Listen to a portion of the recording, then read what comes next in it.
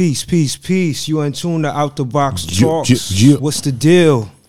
We were trying to get our stuff set up live, so we officially live on YouTube. This is our first time doing this. This is the Out the Box Talks podcast, episode 16, right, A-Level? 1-6. You're now listening to the South Bronx finest. It's A-Level the Flyest. Word. Let me just get some sound effects going, man. Sir. We are here, man. We have made it to episode 16. I'm just so excited to come back for another episode. This year is a big year for Out the Box Talks, Out the Box in general. Yes, sir, absolutely. Word. How you doing, brother? Everything is great. Just really charged by some new hip hop. You know, hip hop is getting really boring for me. You know what I'm saying? And I was like really not interested, but there's some latest releases that have come out, you know, that have really just drawn my interest. In fact, what just came out maybe what was it, yesterday or 2 days ago? The Allegory. Oh yeah, the Royce joint, right? Royce. Yo, that's crazy, man. That album is flavor.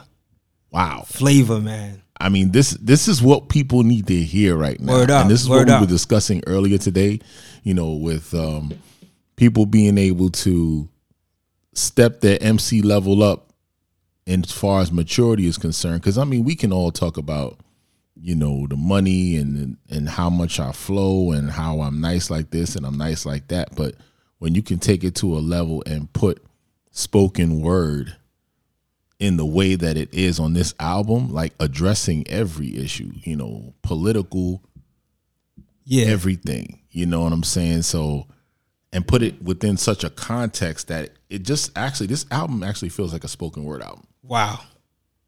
It just happens to have some music laced onto it, you know what I mean? And just to hear the fact that he actually worked on the beats as well, too, on the beat side of it, that was impressive. Yo, you know what I I'm didn't saying? even realize that he worked on the beats. And yo, big ups to Royce, because I was coming close to get him for an interview for our show, but it didn't happen, at least not yet. It's still going to happen. But we're going to It's make still it gonna happen. That's still You know gonna what I'm saying? happen. Yep. But I urge anyone within listening to this podcast right now, go out and get the Allegory. You know, you are not going to be disappointed. I would put this album, like, for me, within the same vein of America's Most Wanted, Ice Cube, you know, all of those albums. That's what this reminds me of. It gives me that kind of feel, you know. Even the Kendrick album, To Pimp a Butterfly, it gives me that kind of feel. Like this is something bigger than just hip hop music that he touched on in here.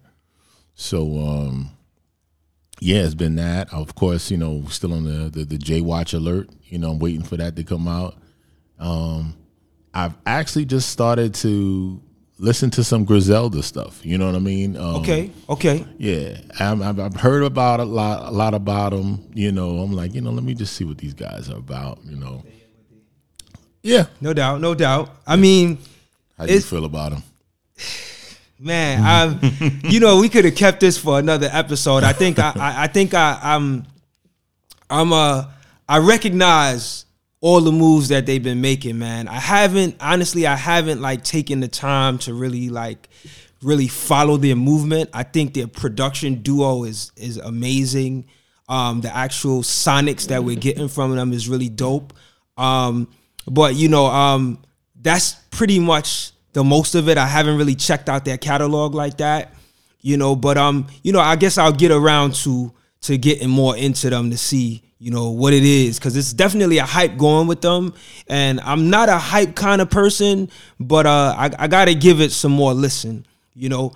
But speaking of, you know, all the things that's happening with the new Royce album and all the moves that hip hop is making, we wanted to touch base today to talk about a topic that we posted in our hip hop group, Hip Hop Thinks Out the Box, right?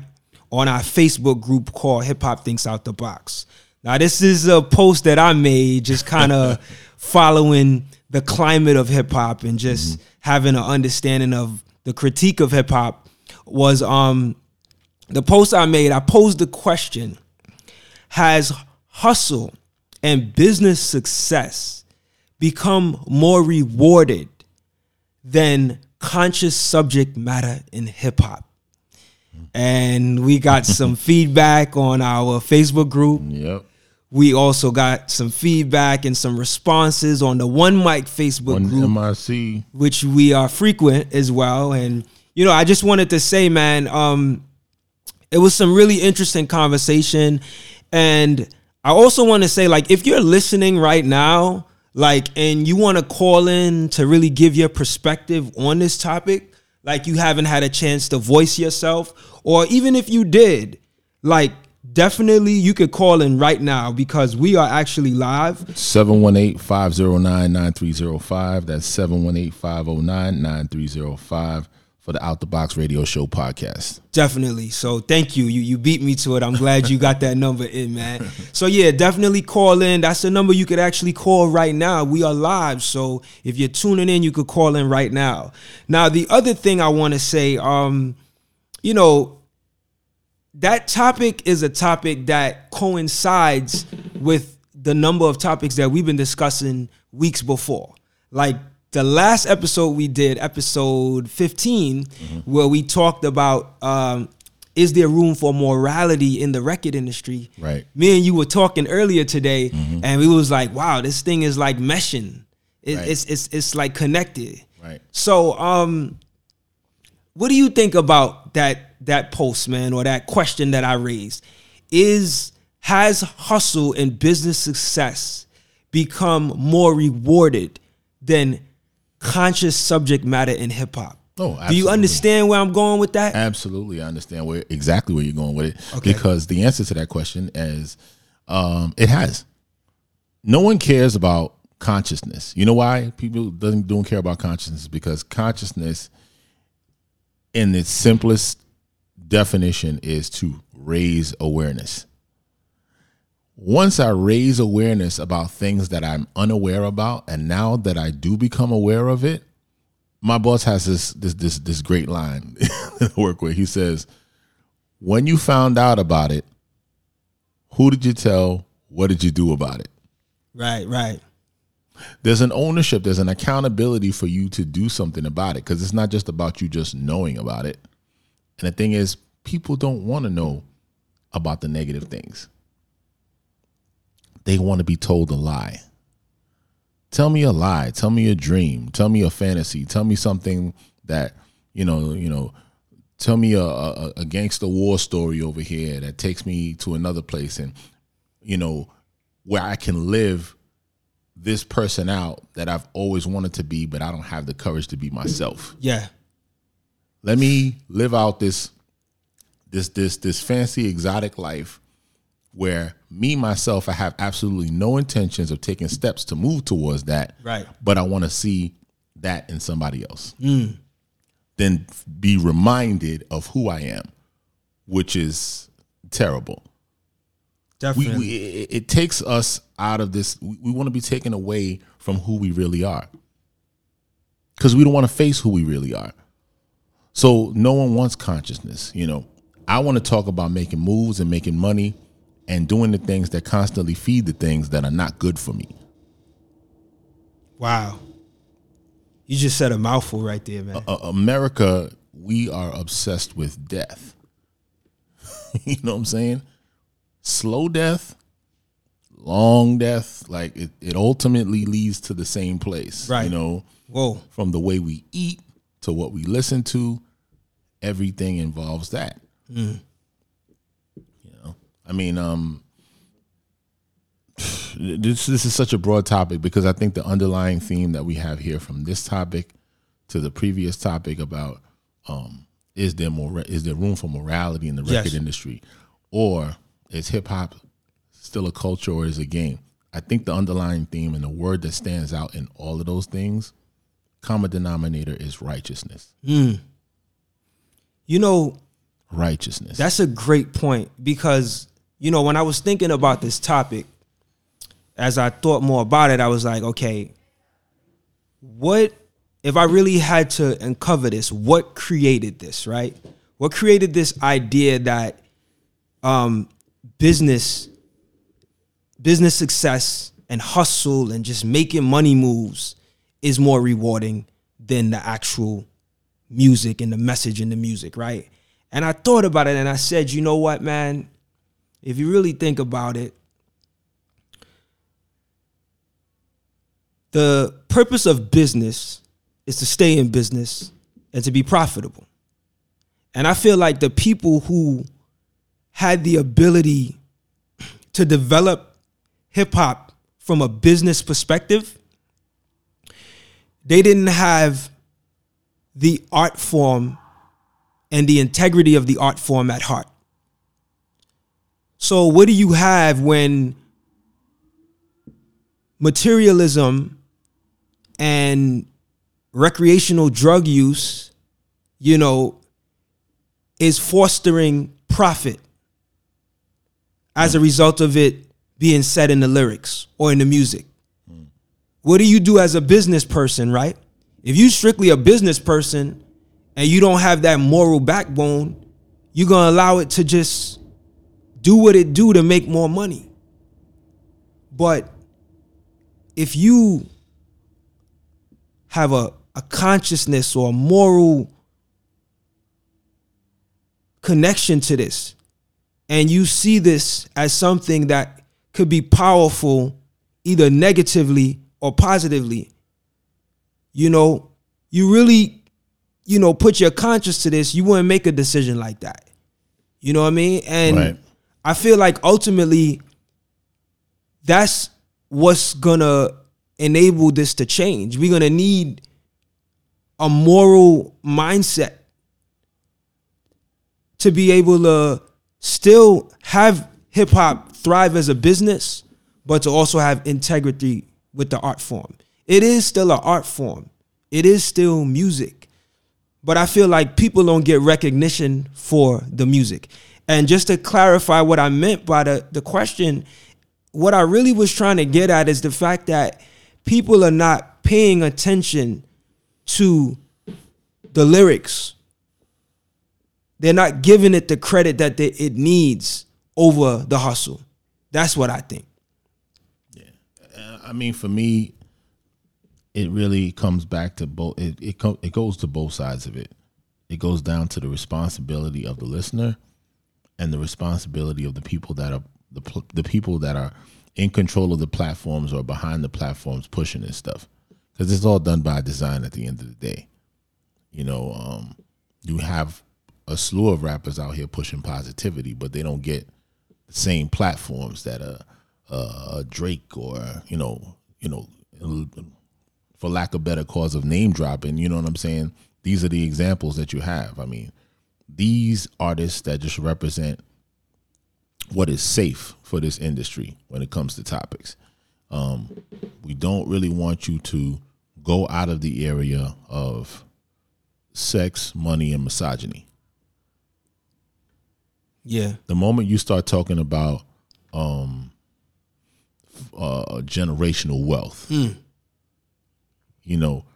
things that are positive, things that are going to more so uplift people than bring people down. Right.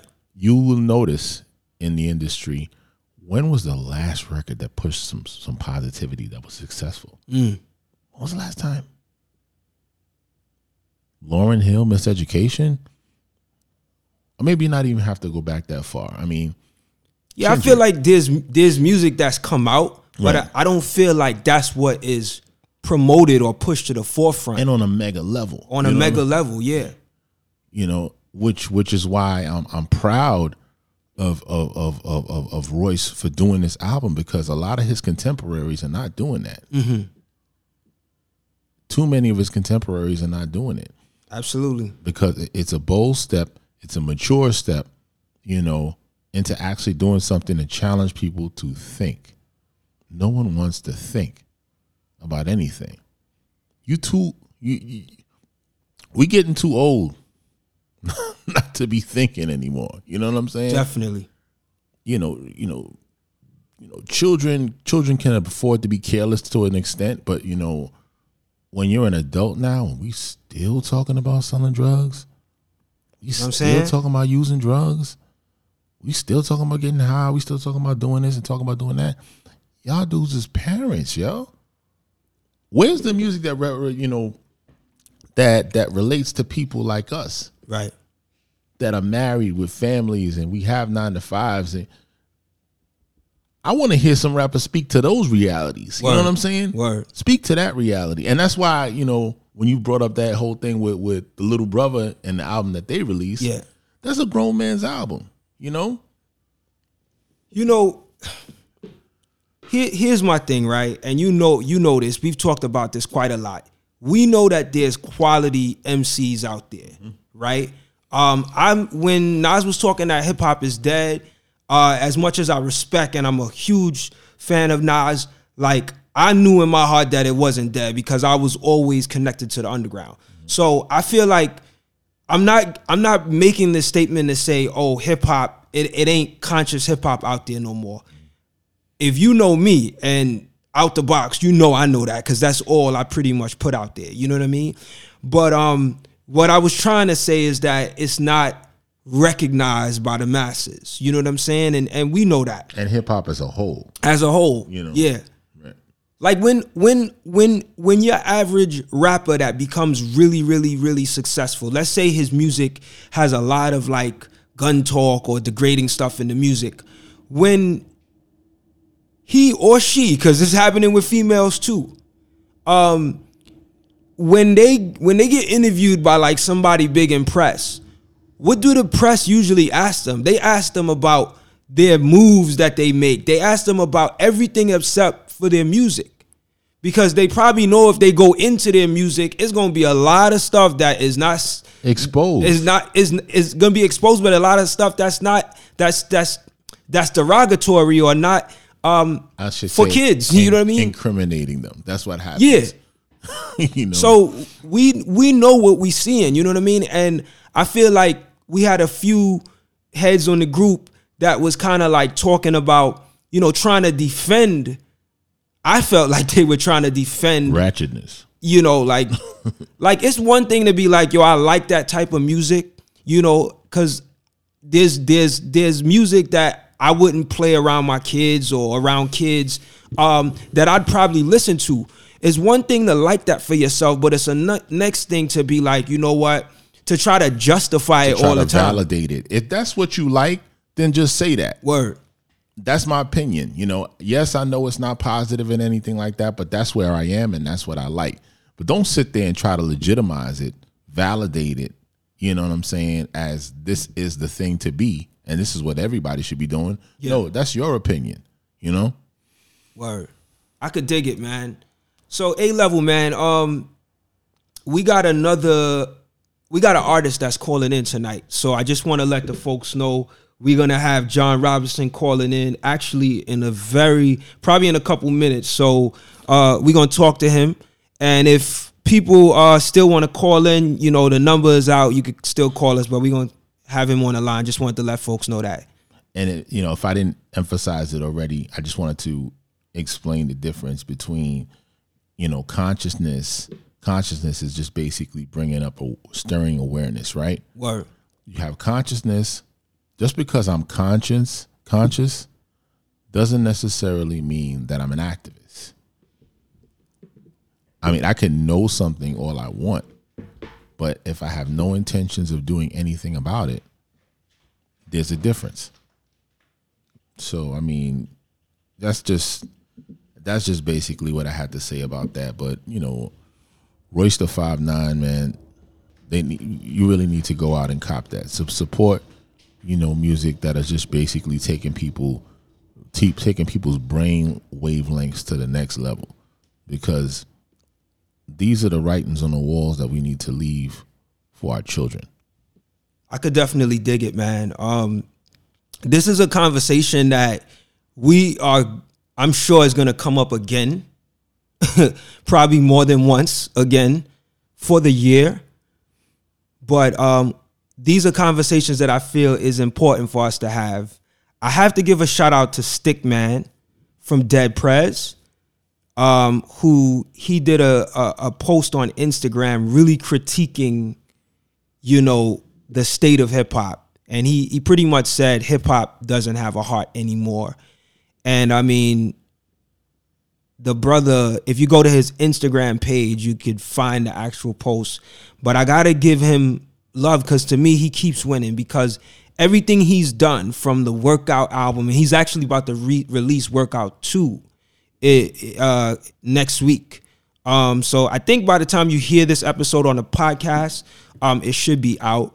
But I mean, like, his whole position on hip hop was like, we know better. You know what I'm saying? And we see the same stuff perpetuated over and over, the same violent behavior, the same negativity, the same disrespect for women.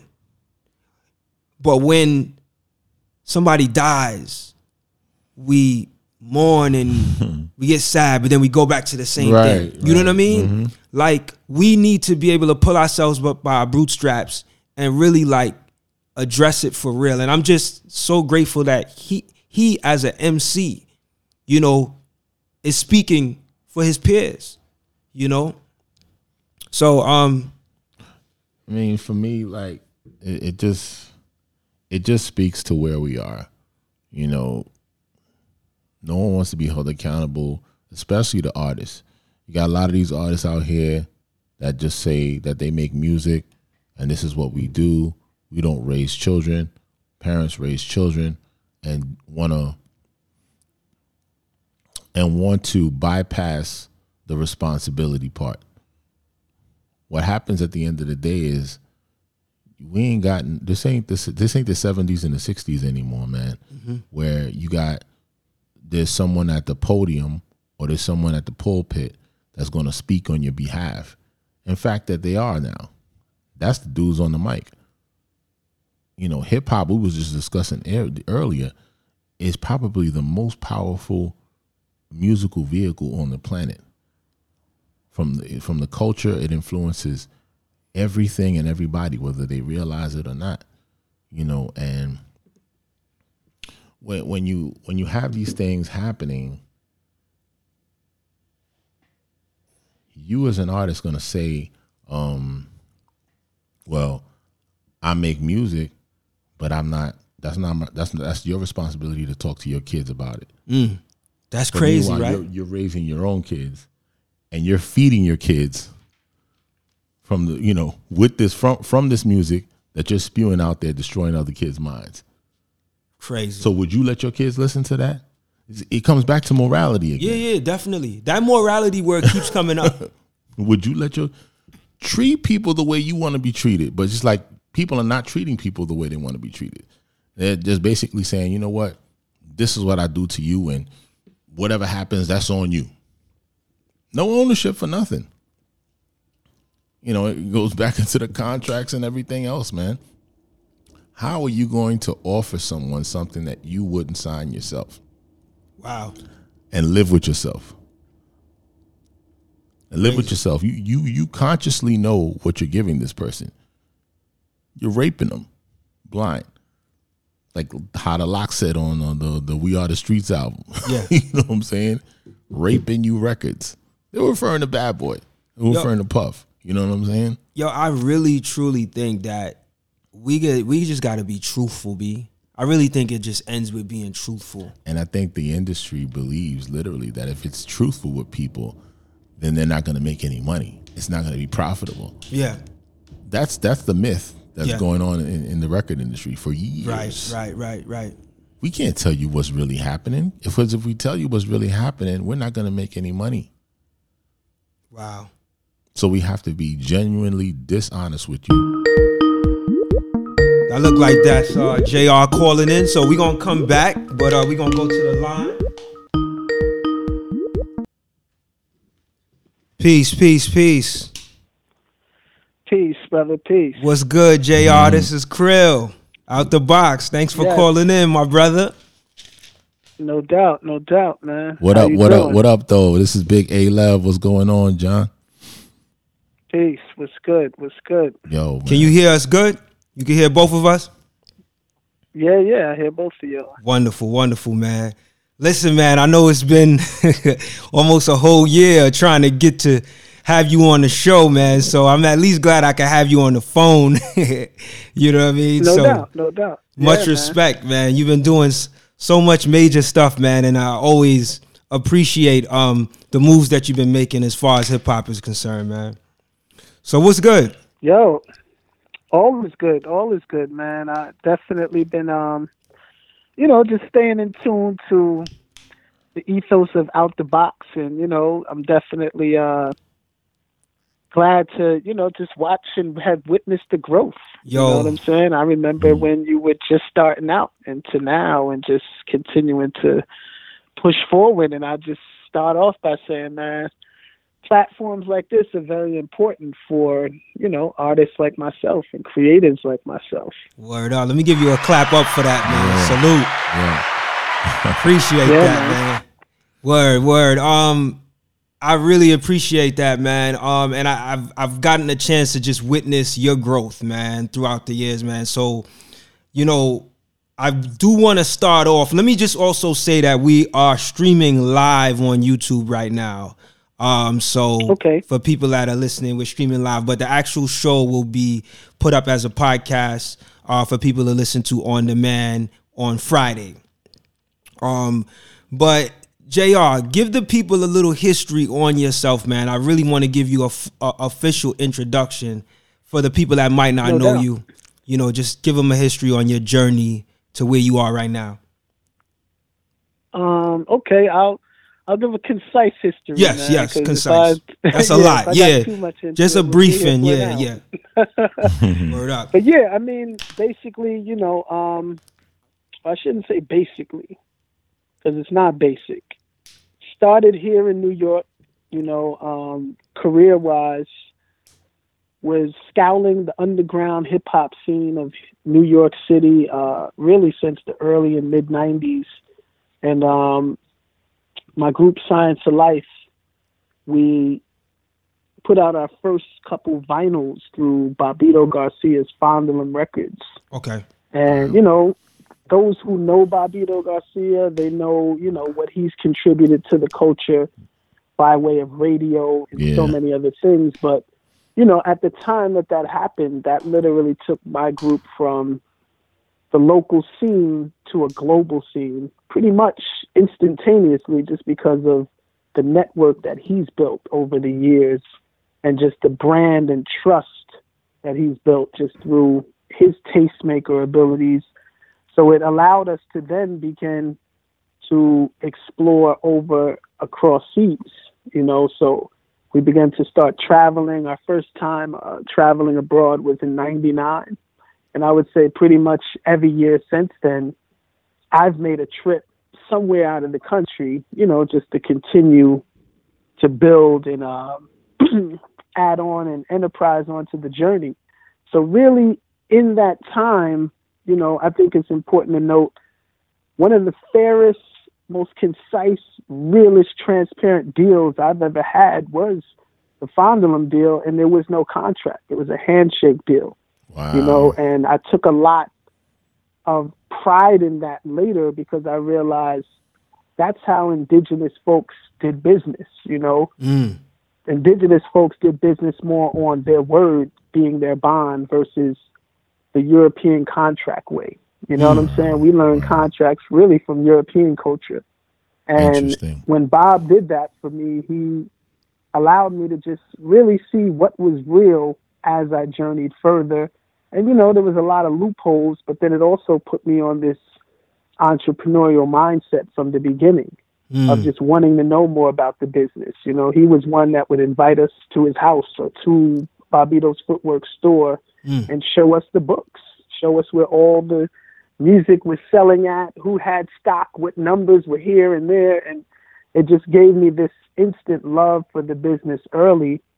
Soon after that, we moved to Atlanta. We signed a record deal with a label, Subverse Music, here in New York City that was overseen by Big Just of Company Flow.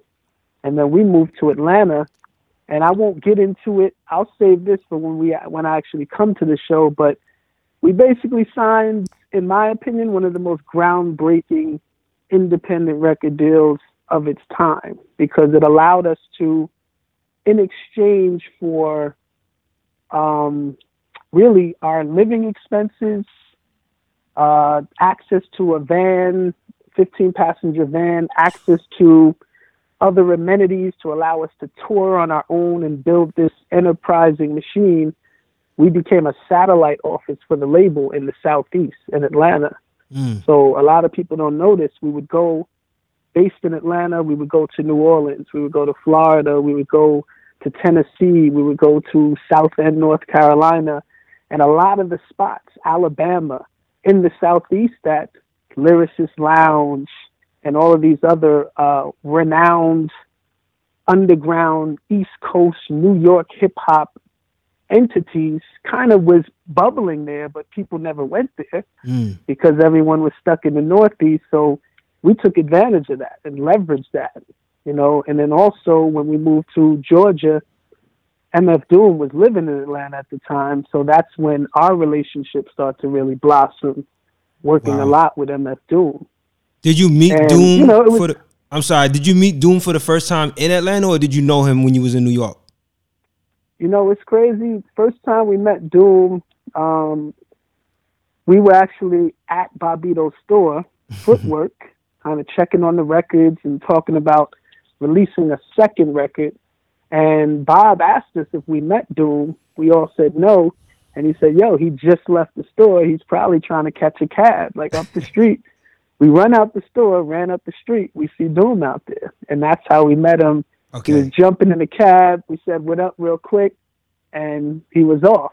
Next time we saw Doom, before moving to Atlanta, because we moved there 2000. And before moving to Atlanta in 1999, we had our first show in Atlanta at MJQ, got to the sound check, and MF Doom was standing outside. Crazy. Wow. You're like, yo, what are you doing here? He's like, yo, I live down here now. Wow. So by the time we got down there, you know, he became one of the people that we networked with. And, you know, shoot, I'll let it be known, too, that we definitely helped usher in Doom also doing business with Subverse and re-releasing Operation Doomsday and releasing for the first time the Black Bastards album that was shelved by Elektra and never put out because of the controversial artwork, and then also the untimely passing of Doom's brother, Subroc. Right, Subroc, rest in peace, yeah. Brother, you know, I want to say that you are a blessing in disguise for this show today, man, because you are definitely illustrating, you know, a lot of the points that we've been trying to make for the last several episodes. Today's episode, as it pertains to, I know we called you about, you know, the enterprising and the entrepreneurship and hip hop. Ownership, yeah. You know what I'm saying? But the question I want to pose to you, from someone who entered the game, you know, like that, already someone explaining the business to you. And I know you probably been hearing this buzzing on social media with regards to Puffy getting on stage and talking, absolutely, and how Mace is blasting him and stuff like that. And the subject that we had for the last episode was like, is there room for morality in the hip hop in the record industry? And for this particular episode, I hope I'm not giving you too much, but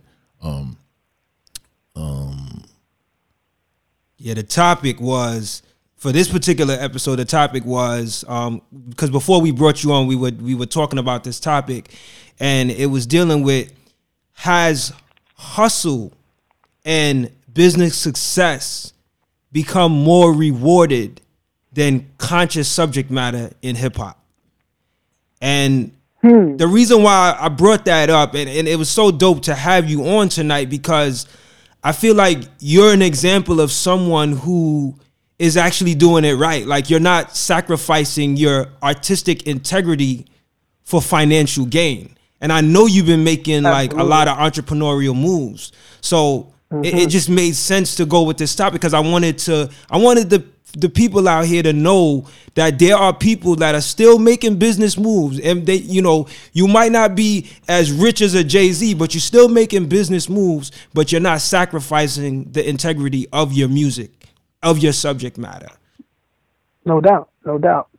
Well, I'll start with the first question and say, yes, I definitely feel like there's room for morality, and I feel like there's room for a lot more just really investment of the future, meaning, you know, if we want this thing to blossom into, you know, just something that we couldn't fathom and we thought was unimaginable, then it's up to us to make moves that kind of move in that direction. You know, I'll say this, when Diddy made that statement, you know, I watched it. I remember being right in my crib, like, you know, on the couch, right, watching the little clip on Instagram and saying, wow, that's probably the realest thing I've heard him say. Right. But then when the Mace thing came out, you know, I remember the time when, you know, people in the major label game was buying up Cat's publishing because Cats didn't really know what it was.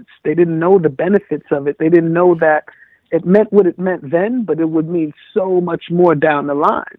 They didn't understand that, that publishing is like your that's like your 401k in this rap biz, you know, or in this music business rather. Right. So yeah, for Diddy to buy Mace's publishing, you know, we all know how big those songs were and still are. You know, so to buy that man's publishing for $20,000 and then not be willing to sell it back for $2 million, which is, of course, it's worth way more than that. I feel like, morally that's wrong. And it kind of erases all that statement that he made at that event. Yeah. You know what I'm saying? As far as I'm concerned, it deletes that. It makes it obsolete because it's like, it lets me know you were saying that more for show than your act coming from your actual heart and, you know, you living that statement. You're not living that statement because, let's be real, man, everyone from our era of the culture, especially from the independent entrepreneurial lens, we looked at Diddy as the guy who robbed a lot of people. Yeah. And did a lot of people wrong business-wise because he knew a lot more than they did and took advantage of people. And my thing was, you know, so I feel like, there's plenty of room, and that would have been the perfect time for him to fix that publicly. Why not? And to address that, it's great to make a statement like that, but you should say, starting with me. No, that's humble. Word. And that lets you know that you're really, truly being genuine about what you're doing. Yeah. Starting with me. Totally. Yeah, you know? just start. Yeah, it's amazing how like two little words would make a difference. You could have taken that away from Mace. Yeah. You could have taken that away from everybody. Everybody that's going to throw stones at you in the glass house now. You know what I'm saying? Because you're making this statement. You know? I equated that to Michael Jackson doing the opposite. You know, a lot of people know this, but most people don't know this. Like, when Michael Jackson basically acquired a huge percentage of Sony Music's masters in exchange for money they owed him, one of the first moves he made was he gave Little Richard back the ownership of all of his masters that were passively, you know, generating like $5 million a year based on licensing and sync placements and all the above. But you know what I'm saying? That's the type of mindset he was in that space because he realized, like, this is bigger than just little things that I can acquire and tangible things and greed. You know, so I feel like, Diddy, in the space you're in right now, come on, brother, you've enterprised on so many different levels. Give this man back his publishing. You're a freaking billionaire. He owns that. You didn't write that. You didn't write those things. That's what publishing is. That's the writing, credit, and ownership. You didn't write it, man. Give that man back his publishing. He did a lot of work, and real talk, he changed your life. Yeah, he changed your life. He made you more successful. Because what I was saying is, like, you over here talking about, don't worry if I write rhymes, I write checks. You're already acknowledging that you don't write rhymes. You're acknowledging that you don't really have much talent. So why not look out for the people that help raise your career and your personality level? You know what I'm saying? Yeah, man. Definitely. Yeah, man. But I would say too, you know, when you're on that level, most of your mentors don't operate in that way. You know what I'm saying? Most of his mentors, I mean, when he made the statement, he was standing next to Clive Davis. You know what I'm saying? So I doubt that Clive Davis would, you know, basically give him the advice of saying, yeah, you should totally give Mace back those ownership of his publishing for $2 million cash. That's a great deal. I That's doubt an that he interesting would agree point. with that. And he said, that's an interesting point. if this European guy, if you can't match this offer, then you have to that's wait until crazy, you're 50 right? years Like, old. yeah, Exactly. Like, bro. yeah, But to say that publicly, that's the part that I felt like made his statement obsolete. right. You know, when he said that part, that was the bigger part. That showed the true greed in it. That showed the depth of greed. And really, like, you know, the opposite of morality, right front facing Right. publicly to Right. all of us. It showed us like, yo, all of the stuff that we heard is real. And this is one of the, you know, this the 2020 version of the confirmation right here, right before our eyes. We heard it, Yeah, And then you know, and I'm sorry. But the thing is, like, I was talking to Krill like last episode was Yeah. like, Diddy is not the only person in this bloodline of immorality issues when it comes to that. It's been happening since Sugar Hill Records. You know, oh yeah, Sylvia definitely. Robinson, all the way Exactly. down. Like black executives and Exactly. black owners have been doing this to Exactly. to our yeah, own. Yeah, yeah. So this is See, not one of the crazy. reasons why I never even thought to move into the space of, you know, approaching major labels in music is I had a lot of mentors who just taught me different early on and was really against that. And the main reason they were against it is It's a because, blessing. you know, I learned early in the game, most musicians that work with major labels never own their music. And most of them end up owning, if they're lucky, 15 to 20% of it. If they're lucky. That's on the high end. Right. And that's most. Of course, you have your handful of cases like a Jay-Z who was able to buy back pretty much all of his masters and own it, you know, and enterprise in different ways. But that's not most of the cases. Most of the cases in the mainstream, they never own it. And a lot of that came from my love of jazz music, but not just the music, the history, and understanding how many estates either never got set up or how much music basically fell in the laps of the label and they owned it forever. And, you know, 70 years passed by and whoever this label's estate was connected to in the families, that's who lived from this music. And that's who is still living from this music. And, you know, we see what artists like De La Soul is going through. Yeah. Yeah, man. You know, it's such a silly thing. It's so, to me, it's so easy. It's like we're in this digital space. Yo, Yeah. let them have most of that ownership. Yeah. Don't take all of it and That's then right. say we're going to put it up digital. That's crazy. Right, to we me. still fighting for It's like 3 y'all feet did high. this deal before this existed, and now it's here. Let's work out a deal that makes sense for today, instead of Tommy Boy being greedy and saying, "Yo, Yeah. we don't want to share any of it. We own it." I'm like, we're still And fighting. then for, not be willing to sell you back your masters Right. because they're like, yo, when we did this deal, you know, us as a major label, we're not in the business of selling anyone or giving back anyone the ownership of their masters. That's not Yeah. what the plan ever was. Yeah. Can you You know? can you explain to our listeners here what is a 360 deal? Absolutely. So, you know, 360 is full circle, right? So you hear the old saying, a nickel bag gets sold in the park, I want in. That's a 360 deal. So you're an artist on a label, and really, I want to say Leor Cohen had a lot to do with the creation of the 360 deal. And long story short, it was created because the digital music revolution ushered in, and a lot of things changed in terms of brick and mortar stores, physical distribution, physical copies, and record sales. So labels were struggling to find a way to stay afloat. So then they start hiring or signing all of these new millennial artists who really didn't have a clue about business a lot of the times, but they knew they wanted to have fame and notoriety and make money.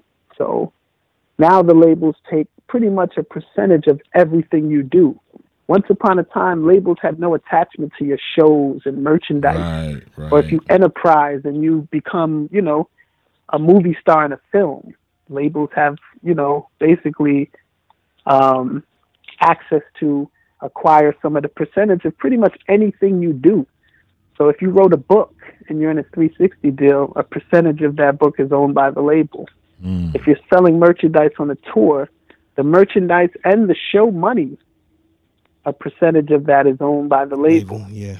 If you're in a movie, if your music gets licensed to a movie, the percentage, basically everything you can think of that an artist can do in the limelight of working with a major label, the label has interest and percentage ownership of all of those moves. And of course, depending on, who your attorney is, what level you are on as an artist, that varies the percentages. But the bottom line is it locks labels into all of any ventures that you would get into, which is totally unfair. Right. Because you as the artist are doing most of the work, and you're the one pushing through a lot of these deals and enterprising deals with your own team, and the label sits back and collects.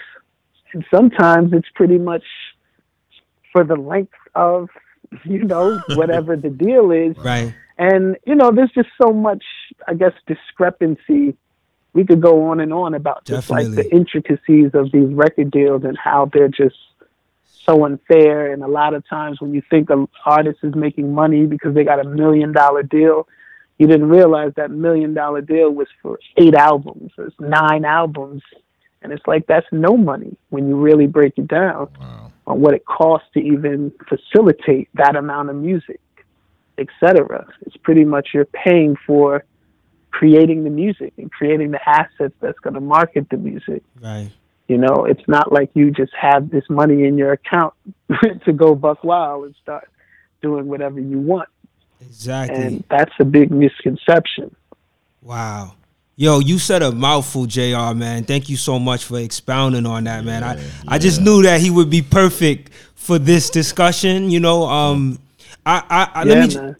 me just say too, like for people that are listening, if you're just tuning in or you're just checking out the show, I have my brother John Robinson, aka Lil Cy, JR. Lil Cy. On the line, holding it down, giving us some knowledge here about the business. Now, let me ask you, JR, enterprising and ownership within hip hop.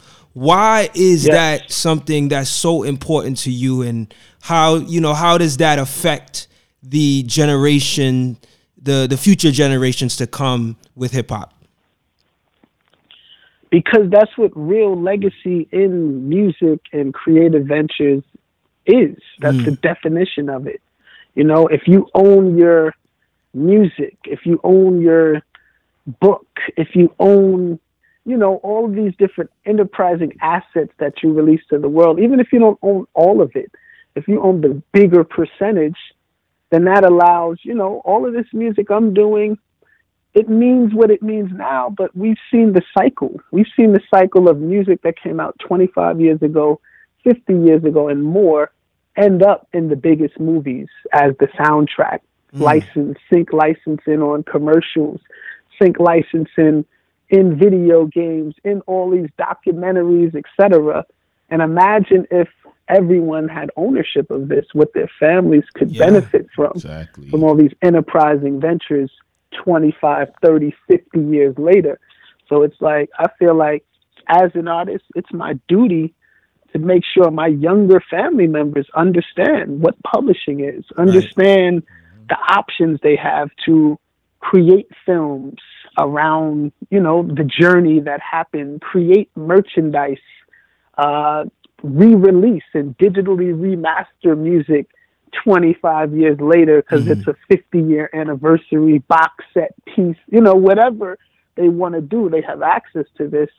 And I feel like that's the reason to have ownership. I used to always say it's for now, but it's really for later. Right. And, so many of us, we forget, especially us hip hoppers, Most of the music that we sample and all the artists we consider legendary and amazing and next level, at the time they were making that music, they were probably trying to just keep the lights on and eat food every night. Wow. You know what I'm saying? But it took time to get that music to this legendary status. And a lot of times it became legendary because of us reviving it by sampling it and bringing it to light, etc. But then also people just connecting to the history and understanding like, oh, wow, this person played with that person. This person was doing this and that. And the only reason we don't know more about it is because the business wasn't set up a certain way. So the family had ownership and know-how of keeping the torch lit and keeping the fire lit and really keeping the legacy alive and well.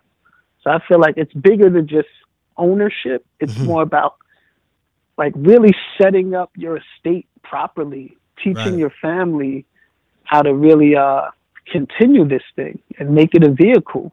You know, there are examples out there like the Miles Davis estate.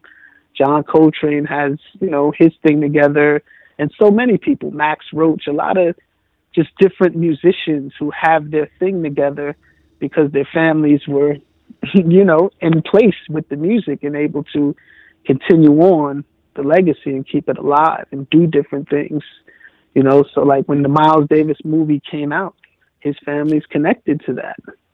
You know what I'm saying? When these documentaries come out, he's connected. When the merchandising and different things come out, the families are connected. Definitely. You know, and I think that's the reason to really be keen towards ownership, because it's like this music, I guess, becomes more valuable as time goes. Right. These stories become more valuable. Yes, indeed. You know, JR, I also wanted to ask you too, man, like, I know you're a busy person. Like, just for people to actually get a window into what your average day is like in terms of like balancing your business decisions or your business objectives along with your artistry. What are some things like you do like on a regular to keep yourself disciplined on both levels? Well, I feel like one of the main things I do is I do my best to constantly stay around and build with people that almost intimidate me in a way, where I feel like, damn, man, these people are so next level. The stuff they're talking about, I'm not even ready for. And when I'm around enough of those conversations and connections or phone calls, it becomes a norm. And then it's time to level up to the next. So that's one of the things I do to keep me sharp. I like hearing people talk about things I'm not even up on yet or don't even know yet. Right. You know, so it's basically don't be the smartest person in the room. Don't be the smartest person in your cipher. Otherwise, you'll be complacent and stagnant in a sense. So that's one thing. Another thing I would say, make it a lifestyle. Don't separate it from life. You know, I don't have to wake up every day and say, yo, JR, be hip hop, and make sure that you think about these things. It's a part of my life. So it's like the music ideas, the, you know, book education idea. I include it all in the lifestyle seamlessly, where I feel like it's not separate. It's all enterprising, and it all connects, you know. You know, so I feel like the same people who were listening to the music in the 90s, they're parents now, and they would read my book because the book gives them a lens into youth culture and what their kids are doing, what their kids are thinking about, etc. So it's, you know, it's just really growing and feeding the same fan base that was rocking with me 20 years ago, thinking about what are they thinking like now, and what are the things that I'm doing that work well with that, and how do I get that to them so they know I'm doing it, and staying abreast in that way. And I think just the average day is really using certain tools. You know, before I used to pride myself on staying connected with all these different meetings and things like that, just off the top of the head. You know, perfect example, tonight's phone call, I put it on the calendar and set a reminder. Yes. You know what I'm saying? To make sure I was on point. But I do that for all my calls. If I'm talking to someone like, yo, let's build in 2 weeks on Thursday at 2:00. They don't realize they're saying that. I'm putting it on my calendar, setting a reminder to remind me at 1:50 that I got this call. Yeah. So when they get on the conference call at 1:59, I'm already there because my alarm was set to be there 2 minutes early. Yeah, man. Just to be that much on point. That's integrity. You know, and just using, basically take advantage of a lot of the tools that we have. I was gonna say that using technology to benefit you, man. We are living in an age where there's apps for so many different things that can help you to be more successful on a business level. So I could definitely see that. Yeah, definitely. So and I feel like also understanding that, number one, you can't do everything in a day. Yeah. And the biggest thing I do is respect the process. You know, when there's people who come to me all the time, yo, I had this meeting, it's crazy, yo, they're going to invest 1.3 million next week. And, you know, I'll very calmly say, no, they're not, man. That's not how business works. That type of business move and that type of venture for 1 point anything, that takes time, man. And so maybe they did tell you that, but I guarantee you it's going to take a lot more time than that. For someone with a business idea, yo, I've been doing this for a year, son, it's time to break through. And I'm like, yo, to be honest, in my experience, any real business venture that's going to break through, it takes 7 to 10 years to really make it happen for real. You know, I'm so glad you said that, man. It seems like it happens faster. If you really dig deep, even those pre-levels of building it, those years count too. And it's like you don't see a lot of times. Like you'll say, "Oh, this artist came out of nowhere." No, they didn't. They've been doing their thing. You're just discovering them now, but they've been working, especially if it's real. So the realest jewel I learned is anything great takes time. Absolutely. If it got there real quick, it's not that great. And the foundation's kind of shaky, and it probably won't last. You know? Yeah. And I would say this for my musicians out there. One of my OGs said this to me, and I live by this. You know, and I'll say this, like, I've never been the artist, and I feel blessed for it.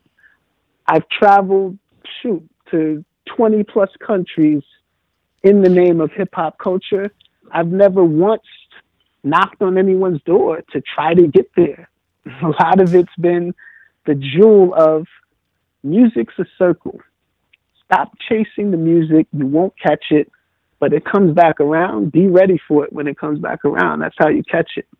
Being ready, you know, preparation meets opportunity. That equals success, period. Be ready for these opportunities when they come around. And a lot of people spend time chasing the music or chasing new people instead of focusing on the people that rock with you already. You know, you're trying to find new people and you're ignoring the folks who've been there and who would rock with you anyway instead of curating that audience. Right. You know, people think, you know, social media, et cetera, it's a great tool. But you know what the best way to keep in tune with your fan base is? Email. It's the best way. It's stood the test of time. It's damn near better than having someone's phone number. People's phone number change more than their emails do. It's interesting that you say that because I've seen De La Soul work that seamlessly. You know, with their own website, they get people on the email list. I get emails from them whenever they release and stuff. Same thing with Ghostface. He does that as well. And a lot of people are catching on to that stuff, man. But I just wanted to go into like something that you had said earlier. I was like, now it makes sense to me when I was coming up listening to rap in the 90s and in the 80s, why it took, not even just hip hop, just music in general, R&B, like why it would take an artist to drop once every 4 years or once every 3 years or once every 5 years because of the process in between that time of promoting the album, you know, making the album, and now you got to spend another 2 years touring the album, you know. Now, like you're talking about making another new album, you know, that's like how much more time. So I used to be like, why does it take them so long to do that?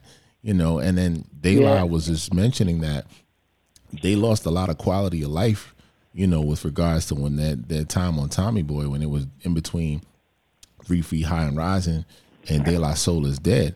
And they basically really didn't recoup anything from record sales, so they had to make their money because the 360 deals wasn't in play during that time through the shows. So they spent a majority of their time touring, missing out on baseball games for their kids, all of these other things because I had to be on the road touring. I'm like, yo, that was terrible. Yeah, man. You know? And that's the thing, that a lot has changed since then. So I feel like that process is a lot different now, because even if you think back then, I mean, think about how many albums you would have in the span of a year that could pretty much hold you down for a whole year. Like, you're not looking for 12 albums that year to listen to.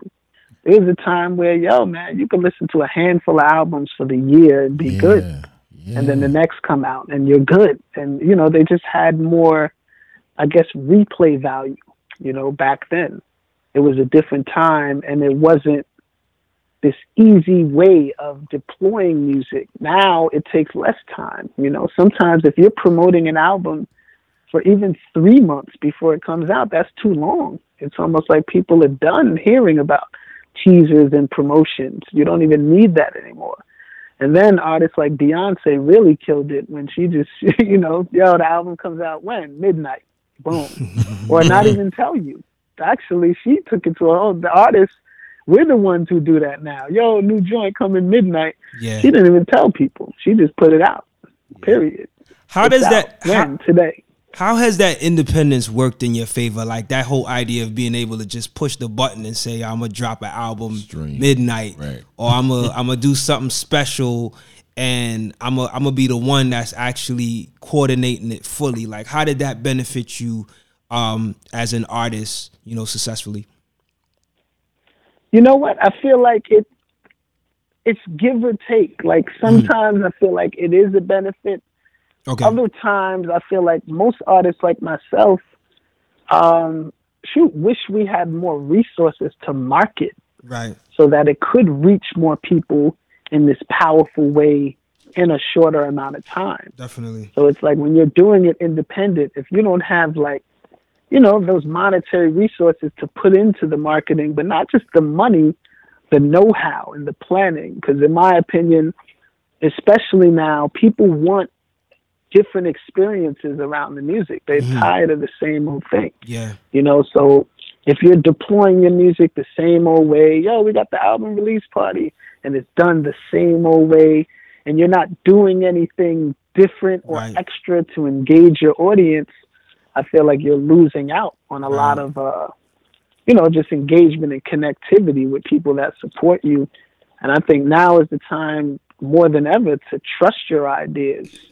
You know, I've been around so many, that's something else I learned. I've been around so many, like, young emerging talent, you know, like I'll even say Flying Lotus. I remember when he was just really coming and emerging into doing his thing, he had a lot of outlandish ideas that me as his OG at the time would think, man, that's great. You can't do that. Like, why would you do that? That's too much.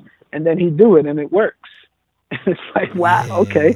You know what? Yo, I'm going to put out a video every week. And it's like, nah, bro, you can't do that. That's stupid. You're wasting bullets. And it's like, nah. And then it works. And then the subscribers go up and people are paying even more attention, blah, blah, blah. Right. And it's like, I learned a lot from that. Yeah. And one of the things I don't do is sleep on the emerging artists. You know, I feel like it takes this unrealistic confidence sometimes to just bust through, where everyone's thinking it can't happen, and you stand your ground and trust your idea and actualize it, and it work. And then you do something else and do something else. And I think young people in the game are not getting enough credit for, like, taking it to a whole nother plateau, you know, straight up. How many artists could be named that created something in their bedroom and made it into this grand scale platform on their own virtually, based on these zany ideas and based on being cut from the cloth of digital natives or Generation Z, because they're just on it. You know, they see things different. So I keep a close eye and ear to that. You know, I don't sleep on that. And then I've seen this happen so many times where people are dissing the young, blah, blah, blah. Oh, you're just an intern. And then later that intern is standing at the main door calling the main shots. Large, yeah. And it's like, wow, I should have been cool with that guy. Right. But I've always been the guy to have foresight in that. And to this day, I work with people who are running, you know, some of the bigger software and technology companies in music that I knew in their early beginnings when they were interns or trying to get in. Right. And now they're the main plugs to all of that. So I think, yeah, this is a very social business, and it's about relationships. It's about really having social skills and being able to connect and communicate with people in this seamless way, but just maintaining relationships, you know, because I feel like that more than anything could get you further than you could ever imagine. Where it's like, oh, because I've known this person 20 years ago, and when they were trying to get on, I did business with them. Now they're at the top. All I got to do is walk in that door and tell them my idea and not even finish the sentence, and they're willing to help. You know? So those things matter too. You know, in other words, don't be an a-hole. Right, you know right. Like, put it plain and simple. You know, JR, I don't know how many of your new followers know or your new fans may know, but I do remember you being, correct me if I'm wrong, you were the president of a record label, Shaman Work Recordings. Yes. You were president, and I just think about how far you've come, and I'd like to know, like, what the experience of being a president of that label did for your career in terms of, helping you to be more successful. Oh yeah, it did amazing things, you know. With that label, you know, was able to work with people like Aloe Black, you know what I'm saying, who's doing major things. Yes. A lot of people don't know the brother Wale Oyejide. Yes, who was on that label. Yes. He now has a fashion brand called Akira Jones. Okay. King T'Challa at the end of Black Panther was rocking his scarf. Really? You know what I'm saying? Yeah. Thanks for the gem. I didn't know that. Only cats who don't know that. Akira Jones. Ikire Jones. Check that out. You know what I'm saying? Aloe's wearing his stuff. Flying Lotus is wearing his stuff. That's what's up. Several other artists are wearing his stuff to this day. But he kind of pivoted off from the music, went to law school, but at the same time started getting heavily into fashion. I want to say during his law school days in Philly, he wound up being in GQ magazine as like one of the top, 20 fashionable guys, and really delve into fashion, his other passion. Yeah. And, his brand wound up blowing up, and he's doing major things in the fashion world.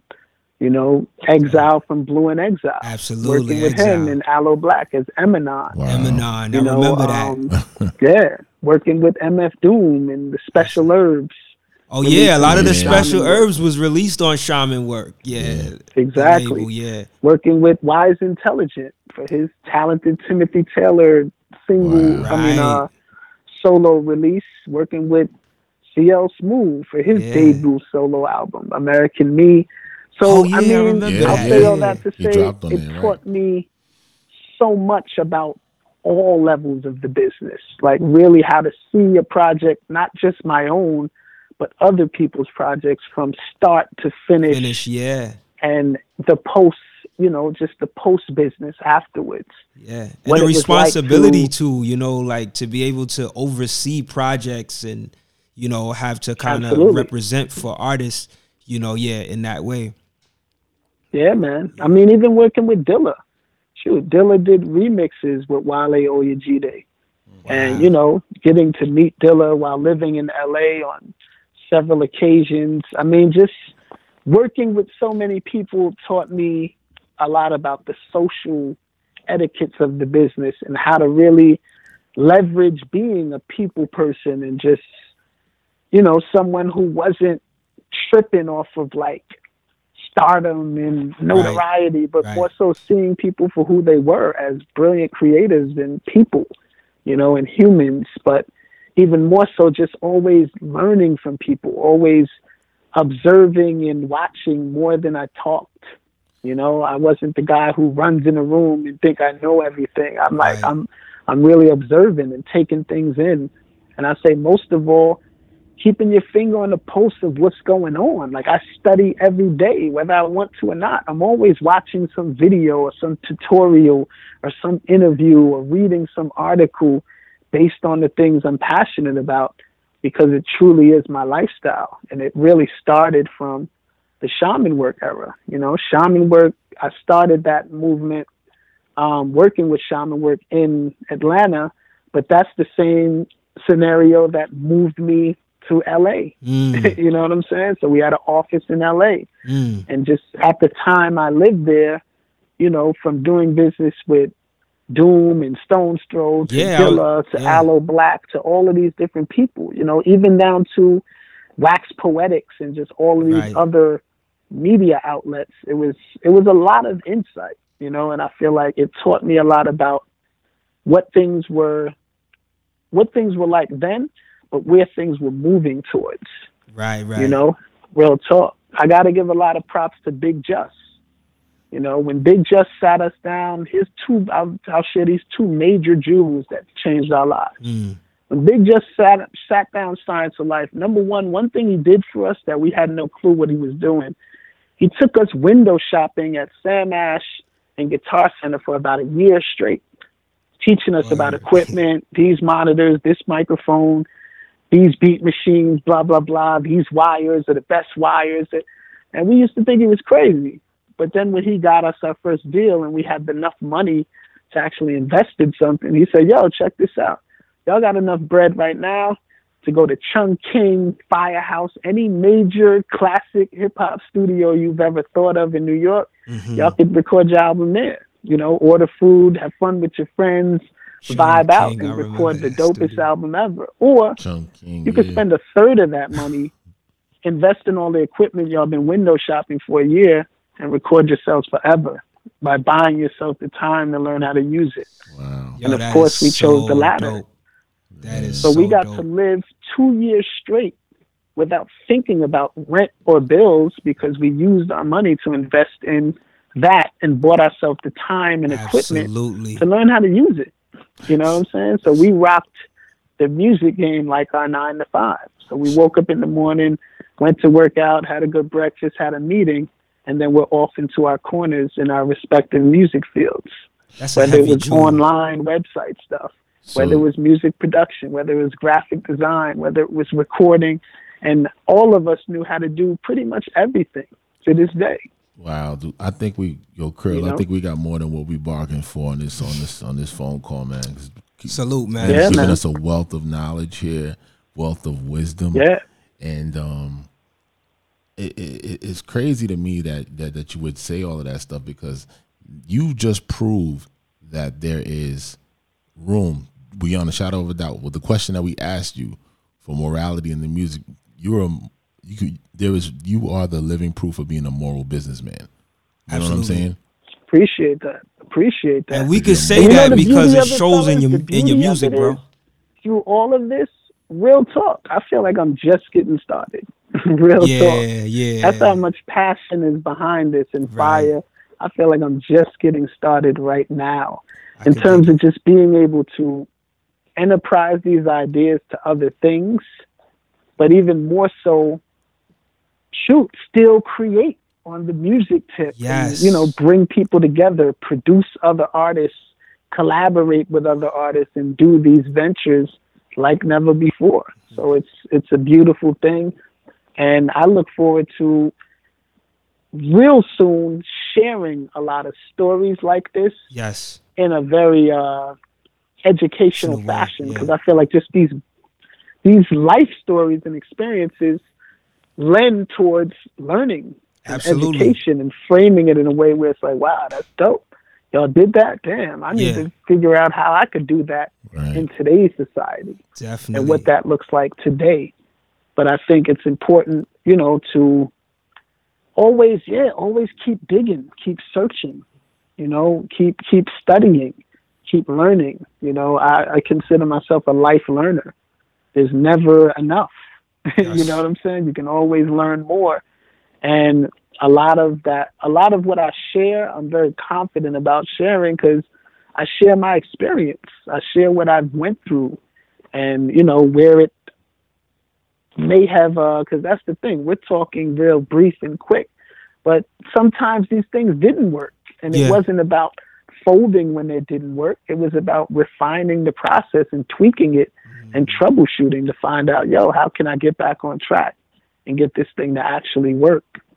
You know, and I think in terms of continuing to make the music, but also enterprise off the music is probably the heaviest lift, because it's about figuring out how to take it to that level of, this is my idea, and now I'm actualizing this idea, putting it out into the world. But now I got to create this idea, create this marketing and all these other aspects that goes with the idea to make it profitable and make it sustainable and real. Yes. You know, and that's the heavy lift. It's like the ideas, a lot of times, is the easy part. Everyone has ideas, but it's like, can you actualize that idea? Yes. And put it into the world and live from it. JR, when did you get to the point where you realize, okay, I don't have to do a 9 to 5, or I don't have to work? Because I feel like, based on my experience with you, it seemed like you just been on the entrepreneur grind for a minute. But when did you realize, you know what, I can do this and I could self-fund myself and still do good, still put out music and still keep my artist integrity and just really be successful on all boards? At what point did you realize, I can actually do this? Real talk, what I described to you with Big Just and the Science of Life deal, when the deal I was working at Prudential Insurance. That was like one of my first jobs. And I was working at Prudential Insurance in the first reports department. People have an accident or something, they call in, I take down all the info, blah, blah, blah. And I remember negotiating this deal with this young brother who was a hotshot attorney at the time based out of Newark, New Jersey. And I never forget this, man. We were almost done with the deal, and his name was Kevon. He called me, and he was like, I want to add one more clause to the contract. And we were like, come on, we got to get this deal. He was like, nah, this is important. And he explained it to us. This clause basically said, if anything happens before the label was able to release this music on the label's end, then we don't owe them any money back. So before Subverse happened, there was another deal with a label called 321 Records. And they gave us a third of our advance, which was basically about $30,000. And that's how we invested and bought all the equipment, etc., paid rent for the year at the time. And, just was making all these moves to just kind of focus on creating. And lo and behold, the deal memo came through to the fax at my job. I saw those numbers, everything was in place. And I said, you know what? This is enough money to set things off and just jump out the window with it and literally take a risk. And I remember signing it, faxing it back, and walking out the building and getting in my car and never looking back, and never answering the phone call again. And that was my last job. And then I would say up until getting into education, when I started partnering with schools and becoming a vendor of the Department of Education and kind of working that angle, that became more formal, within the last several years. But during the music, it was more about, let this kickstart you into becoming an independent and just figure out how to leverage this thing. So really, my job for the most part was, like I told you, with Subverse, we knew, we're going to need money. So we said, you know what? In exchange for working at a job, let us create a satellite office in Atlanta and basically do all the work that a label would do for Subverse for the other artists in exchange for our living expenses. So that was our job. And we didn't have to worry about living expenses for a few years doing that, and then leverage that to Subverse. Now I'm the president of a record label. That's my job. You know what I'm saying? But I'm still living in that space. And that's my advice I give to all creatives. It's like, if you have to work a job, don't work a job that's going to kill your creative spirit or take you so far away from your creativity that's impossible to persevere or really get to the next level. Like, work with something that is going to feed your creative spirit or be in that same cipher or so close that it adds on and it allows you to really build your thing and move towards your goal. Because a lot of times, we've been taught naturally, go for what makes the most money. And we've already seen cycles of people who make a bunch of money, but they hate what they do. Therefore, they're not happy. Right. You know, and that's what taught me that's not happiness, man. Happiness and success is really just like feeling great about what you do. And being so passionate about what you do, it don't even feel like work. Right. Like, real talk. Right. Yeah, man. Yo, kudos to you, man. Sometimes I'm like 2 o'clock in the morning watching a tutorial or reading some article. Or it's an ongoing thing, man. Yeah. You gotta love this thing. You gotta really love it wholeheartedly. And you know, I say this thing for me, but whatever your thing is, find your thing and love it. You know. And I guess I'll say this too. The best way to know it's your thing, if you'll do it hardcore, if someone told you or you knew, you wouldn't make a dime from it. Right. If you would still do that thing, that's your thing. Period. Yo, that is so true, man. You know, JR, I thank you so much for taking the time today, man. You said so much, but I cannot let you go. Thanks, man. Yeah, I cannot let you go without talking about that album that you and Jay Rawls put out. Actually, let me be correct. The album and book. The YCP, Youth Culture Power. You know, I've been, really, really talking up this album. It showed up as my favorite hip hop album of the year last year. And no doubt. For the reason, and I appreciate you for that too. You were at the early, before the album even launched. Yeah, I was at the event. And I was so excited, man, when I was able to witness just the snippets of it. And the reason why I put that up there, brother, is because of the subject matter. And I'll keep it real. Like, the music is dope. The beats are dope. The flows are dope. The lyrics are dope. Everything about it is dope. But I really put it up there because of the subject matter, because I haven't heard anything like that done in hip hop. Man. It is so uplifting and so inspiring. Like, I shared it with one of my directors at my job. I was like, yo, you got to check this out. You know what I mean? Like, and just to, put it out there, I work with a children's organization. So like, I felt like, the album just stood for something that I've never seen, and it's just so uplifting. Like, for people that don't know, kind of tell them what this YCP album represented and how, it came to be between you and Jay Rawls. No doubt. Well, Rawls and I have been connected for a long time, like, close to 20 years now. Wow. We put out an album before 10 years ago, and YCP was really a joint venture of Rawls now being a doctor of education, PhD'd up, and also being in education for over 15 years, and then myself here in New York City entering into the education space in a very unique way. Mm-hmm. Like, so how I entered in was working with co-teachers,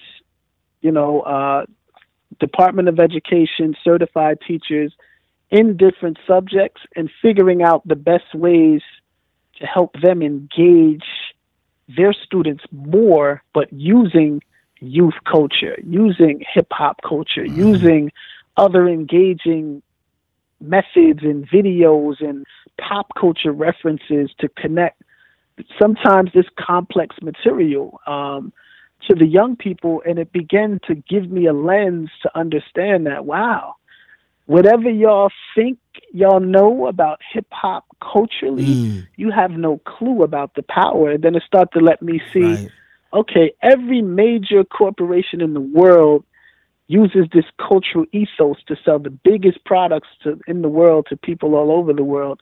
Of course it works in school. because it connects the world. Like, I consider hip hop Dr. MLK's dream. You know, what have we seen for real that connected more people in the way that it does since he made that speech in our lifetime? Like, we haven't seen anything that connects people all over the world like that. So it allowed me to see the lens into not just the music, but the culture and what young people are doing and how young people are, I guess, revolutionizing how we communicate. Right. You know, the SMS abbreviations and the emojis and all these things that we use. Young people invented this way of communication, but they don't get the credit. You know what I'm saying? And it's like, if you're able to use 3 letters and a symbol to articulate this complex conversation, but adults have to talk about it for 20 minutes, who's more efficient? Right. You know what I'm saying? And it began to show me like, nah, man, you're tripping thinking that Raheem and Shalonda don't got these brilliant minds when they walk in the door. And, they're brilliant. They're amazing. But because you don't have the lens to see it, you can't tap into their brilliance. And guess what? You can't even create a safe space for them to ever share because you're not of the culture. You know, so Youth Culture Power was really helping educators move closer to this lane or lens and understand that, what young people are doing is beyond relevant. If you could tap into it and connect that to all these subjects, et cetera, that you want to share and teach them, it works seamlessly. You know, I learned that young people speak and understand memes. So I would use memes to connect them to main ideas or, themes in literary books, etc. Right. But then also I would teach world wars and global history with rap beefs or social media beef and connect the concepts to each other, or teach the French Revolution with a deck of cards, and just all these different methods I learned, but more of it was based on staying in tune with what young people cared about. Absolutely. And understanding the complexities that came with that. And I felt like so many of these education ventures aim towards the youth. And I'm like, we don't got to teach them. They invented this, So me and Rawls, I was nudging on Rawls like, bro, we need to, we're working on this album because the music started first. Right. But I'm like, wait a minute, bro, you got your PhD. What validates a book more than that? Yes. We need to work on this book. Wow. So it was really nudging Rawls to say, man, let's do a book. So you inspired Rawls to do the book? Absolutely. And then Rawls immediately realized, you know what? I wrote a book already because to get my PhD, I had to write this dissertation. Right. And it was so many rewrites and revisions. It's like, bro, you wrote a book. You're trained to write in this academic way with these research references, etc. And that's the credence that academics even connect with. So he did a lot of that part of the book, the references and the research references of, all of these other academics who did a lot of this research years ago. And then I put more of the creative pop culture ethos into the book, connecting the dots to how a lot of these things relate to young people today and how they could be shared with educators to really just have that lens and really understanding too, like seriously, it all boils down to relationships and connections. Definitely. So it's like, if you don't have these real genuine connections and relationships with your students, you can't really vibe with them on the way that I could. Absolutely. So it's like, because I got a connection with the so-called hardest kid to deal with in school, I could tell him to take off his hat and pull up his pants and he won't even question me. That connection. Because we have a real connection. Yeah. You know what I'm saying? And he knows that I see him and I hear him or her. Right. You know what I'm saying? And it's bigger than just, I know your name. I don't just know your name. I know your name. I know where your family's from. I know your favorite YouTube video. Right. I know your handle on social media probably. I know what country you would go to if I gave you a free plane ticket because I asked you. Right. You know what I'm saying? I know what you're aspiring to be. I know what sports team you like or hate. I know everything. And most of that I learned not even from asking you, by not shutting you up and listening to the student voice in the classroom. Listen to the chatter. Let them talk. And I just want to say, class, I want to hear you say what you're gonna say. Yeah, that feeds me. And you know, I just want to say, everything that you just said is displayed on the album, like in some form is displayed on the album, like exactly what he's saying. That's what's so brilliant about the album. Like you're actually getting these lessons or this perspective on the album. No, we wanted it to be an audio PD, basically. So when I'm in professional development with teachers, I spit verses from the songs. Wow. as my way of connecting you to these ideas, you know? So I may spit a hook and then expound on the hook to get you to understand what this means. What's classroom chat? Why we ain't failing? Classroom chatter, We ain't failing because no, they're not failing. The system's failing them. And then just how teachers would say, oh, these tests are not biased. They should know this stuff. You know what I do in these PDs? I give the teachers a youth culture test that they don't have a lens in and they failed the test. Wow. And I said, give this test to your students and I bet you they get an A. Wow. You know, it's nothing like straight putting up. the test out there and then it actually proving your point, you know. And it actually proves the point. Yeah, because it's like a lot of these teachers don't really understand culturally what's happening. They don't understand that, all of your students in your class got Air Jordan sneakers on, but they don't know Michael Jordan as a basketball player. They know him through pop culture. They know him through their favorite rapper. They know him because of fashion and J's or the shit. Right. Period. Right. That's why they know him. And I gotta say, they know if you put the Jordan cry face on something, whatever that is, took a L. That's communication. But you see that, you think they're just silly and playing around. Like, what is going on? Why are you doing? What's this cry face? Why you're passing this stuff around? And it's like, nah, this is real 21st century communication. It's no different, in my opinion, than hieroglyphs and cuneiform. You know what I'm saying? Symbols and code. Yes. That if you're not of that culture, you don't understand it. But if you are, you do. And it's brilliant. Yeah, man. You know, I gotta say too, man, whether, you know, people out there agree with this philosophy of YCP or not, I think it's so dope and refreshing for hip hop because it's provoking thought. It's helping you to think from a different perspective. Or wow, I never thought about it that way.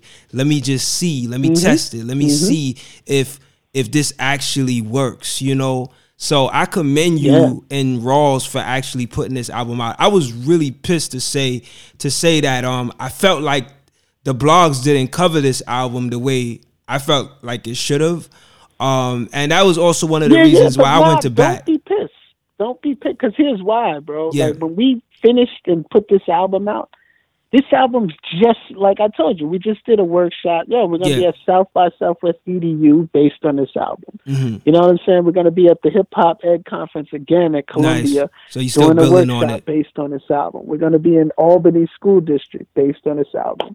Chicago School District based on, you know what I'm saying? So it's like we knew that this album wasn't going to be the public-facing J. Rawls and John Robinson album. We knew that this album was going to be more of the EDU, PD, professional development in a different way. Like, we wanted to revolutionize the PD, revolutionize how teachers were getting the information. And guess what? If you're not of the hip-hop culture and you don't consume it this way, then there's a book. And we know you consume information that way. But now we have this two-sided, and then the music sounds the way it does because our peers are teachers, and they came up in the music like we did. And there's a lot of hip-hop educators that exist that this either becomes the battery in their back in a celebratory way because they're already doing these things, and this is confirmation, like, yo, I'm doing everything right. Or it's the emerging hip-hop educator who said, that's what I got to do? I'm going to try that. I'm going to try this. I'm going to do this. This is the perfect lens into the mindset that I need to have. And understanding, because that's the thing. In the book, we didn't put all the wins only. We put the losses too. We let people know this is not a fly-by-night thing. This is, like I say, this for the educators here for the long stay. Shine with positive vibes. It goes a long way. So this is not like the fly-by-night, man. This is a process. Yeah. And it's like you got to tweak it as you go along and constantly refine it.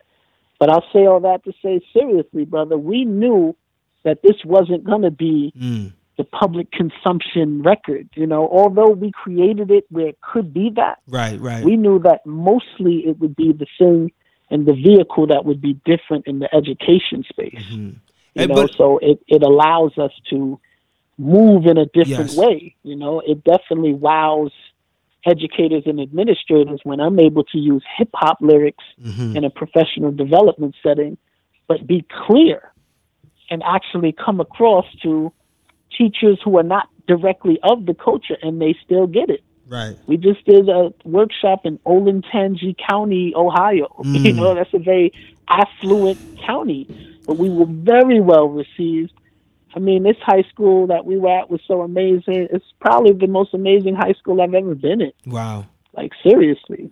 Well, I'm definitely happy to hear that, you know, success is continuing with this. I guess my disappointment was this is a piece of valued contribution to hip hop. And I felt like, and we still got some time to see it grow, but I felt like, you know, it needed to be represented and recognized in that way. You know, and I know it takes time for certain things to build, but when I hear people complain about hip hop not teaching anymore or not educating anymore or not inspiring or uplifting anymore, like I pull out this album. I'm like, yo, it's a perfect example of that. And so don't tell me that hip hop doesn't exist in 2020 like this. You know, this album came out in 2019, but you get what I'm saying? Like, it still exists in this time frame like this because of projects like this. So I just felt like it really needed to get its recognition just for its place in hip hop. Of course, it has a special place in the educational arena, but it still has a special place in hip hop. You know what I'm saying? Agreed. Word. And I feel like people will catch up to it for sure. And I think as it grows, as we gain more notoriety in the ed space, it'll allow us to reinvest into the public front-facing space. And I think, too, you know, Rawls and I are already thinking and brainstorming on ways to rebrand it and to keep it alive and well, you know. So we're constantly thinking about that. We're constantly thinking about other assets that lend to both the book and album, just based on the, you know, the workshops and things like that we've been doing. We're learning more, and we're realizing, oh man, if we had this, you know, one of the next things we're going to do is, you know, an activity guide to share with teachers and administrators, a lot of just front-facing activities that they could pull from and get more creative in their classroom settings. But then also the audiobook version. We got this book, we got this album. There's a lot of people on the go who don't have time to just go back and read the book and then go back to it, but they got these commutes in the morning in their car or on public transportation, pop in the audiobook. So that's another enterprising idea that we're working on. And trust, we're going to continue to rebrand, restructure, reintroduce a lot of different things based around this book, but the YCP ethos, period. Definitely. Because we know that it's just, you know, it's something that has a lot of legs. And we know that this conversation it's been going on easily for 25 years. It's still new. Yeah. It's still new. And it's not even the norm yet, but it's becoming more and more popular, especially in the larger cities around the country. But I think it's going to be something that the world understands more and more, that, this hip hop cultural phenomenon is a new way to teach young people who are connected to that, you know. And then youth culture, although connected directly to hip hop culture, is even bigger. Right. Because it's basically what young people around the world are into and how they live and what they care about. And we see it's so much connected to that. Definitely. But, I'm patient. I'm very patient. That's why I feel that it doesn't, I learned that it doesn't matter if it pops off right away, or it looks like we think it's supposed to look like. Right. I think it's more about staying with it and keep working with it and build it and grow it, because as it grows, it becomes more powerful that way when you just, the slow burn, Absolutely. The independent route, it takes longer, but in the long run, it becomes more powerful. Yeah, more rewarding down the line too. Yeah. Yeah. For real. Yo, JR, thank you so much for taking the time, man. We appreciate the time that you gave us today, man. Much respect. I appreciate it, man. And like I said, I appreciate these platforms, bro, and just the energy and the, I guess, purposeful way that y'all channel out just the information that you channel out, whether it's these talks, but even before that, just sharing what's out now that you're checking out music-wise. Yeah. And, just what you feel is the best records of the year. And, I feel like that happens, but not enough for us. Right. You know what I'm saying? It usually happens on the mainstream and doesn't always include us. So it's like, man, cats like myself, we're watching. And, I want to say to y'all, directly, we appreciate that. Thank so I'm you. always going to, no matter what level I'm on, open myself up to be ready for a phone call or conversation like this, just because I feel like, platforms like Out the Box been supporting me since y'all began, Wow. Straight Yes, up. Man. And we appreciate your support back too, man. And, showing me love there, straight up. Word. I would be in hotels around the country and my joint will pop up on music. Yeah. Back in the days. Yeah, man. Yeah, we go back, man. Word up, man. Back, man. I appreciate that, man. I really do, man. And we just want to be truthful, A-level, what's your saying? We reserve the right to be selective. We reserve the right to be selective with what we feeling. And we just want to, for me, it's I want to put what I'm passionate about, regardless if it has any hype, that goes with it or not. I feel like hip hop has become so hyped up. Like people are following the flow of the hype, but not following the. People are accepting everything. Yeah, for the most part, it's like there's no filter. There used to be what is whack and what is dope, and even if it was whack, that influenced you to go back into the studio and create into the stages. You know what I'm saying? And all of these records that we grew to love along the time, those things just didn't happen overnight. It happened through constructive criticism. And I think that we've gotten, absolutely, as a genre of music, gotten so far away from that we're afraid to be called a hater or to be called this or to be called that. And the music, we lose out on the music. Yeah. And the true potential of where the music can go, because we're not pushing, and that really takes away from innovation. Right. You know what I'm saying? Agreed. Yeah, agreed, man. And as you said that, I think about one thing you said, constructive criticism. I feel like nowadays someone would just be like, yo, that's whack. Back in the day, if I said something was whack, I said why I didn't like it. Right. And what I thought could be better, in my opinion, Yo, I thought from their last album to this album, I just felt like they, kind of like slighted on the production and blah, blah, blah. And it wasn't as this, that, and the third. And there was layers to it. It wasn't like back in the day, you couldn't call something whack, especially something that was established and notable. You couldn't just call it whack and walk away. It's like, why? What do you mean? What do you think? And we would cipher about these things. We would reason and go back and forth about these different things. But also, it was like, come on, man, when someone dropped something new, it was celebratory. Like, we couldn't wait to get around each other and talk about the new blah, blah, blah record. Yeah, man. And what we liked about it and what this track, what's your favorite track? And I feel like that has gone away. But that's another reason I love platforms like this, because at the end of the day, what I feel is most missing is the storytelling part. Like those stories connected people to it. And what taught me that was traveling. I would be in Japan and someone would ask, yo, that's dope that you work with MF Doom, but how'd y'all meet? Like, what was the first day y'all ever met? And wanted to hear that story. You know what I'm saying? Yo, it's dope that you lived in LA, but what made you move to LA? Like, what was the reason you even moved there? You know, and wanted to hear that story, or wanted to hear the shaman work, you know, origin story, etc. And I feel like that's what's missing now. Wow. Is the storytelling and the backstories is what really connects you to the music more than anything else. Yeah. That's why we go back and connect ourselves to music that came before us, is those backstories. Definitely. Because everything was just more so soulful back then.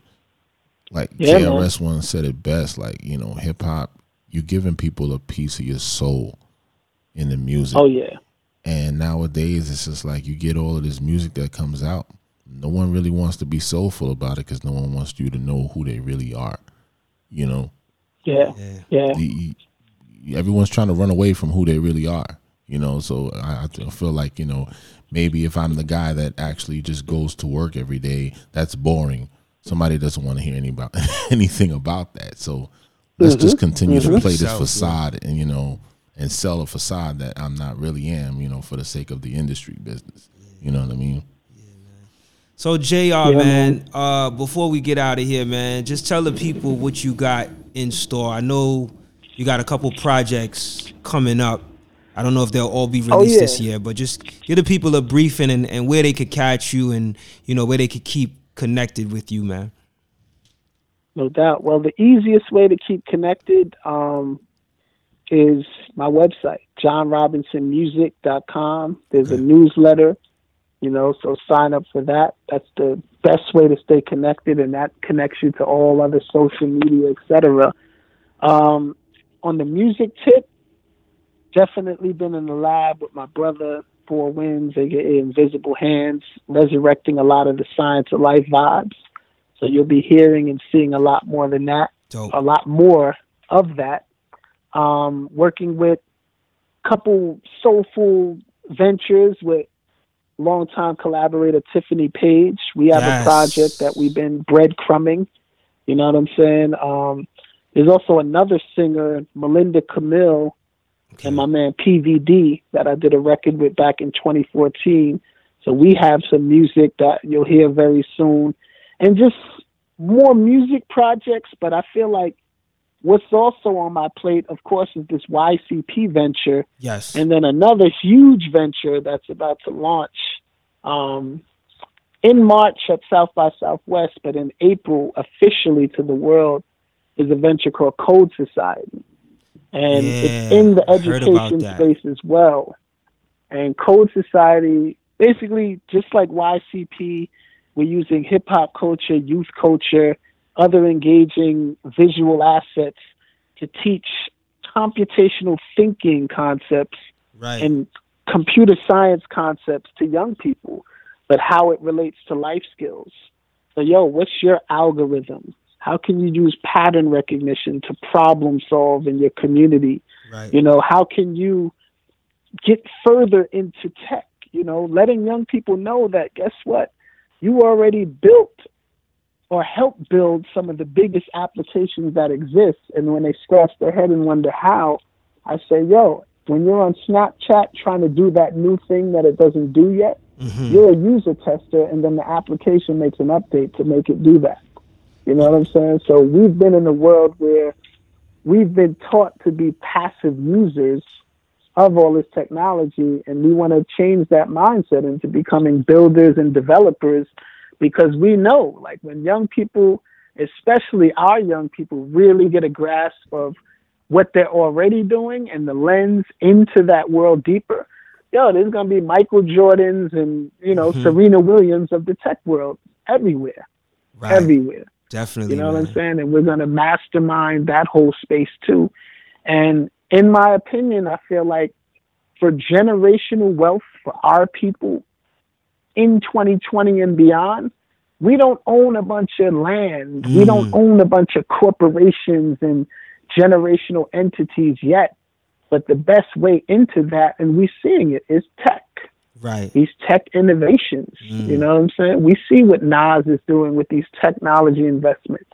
We see what Chameleon is doing with these tech investments, such as Jay-Z too. All of these people investing in these tech ventures and getting their hands into this whole new space that allows us to really build generational wealth and change the lives of not only people that are living now, but generations that haven't even gotten here yet.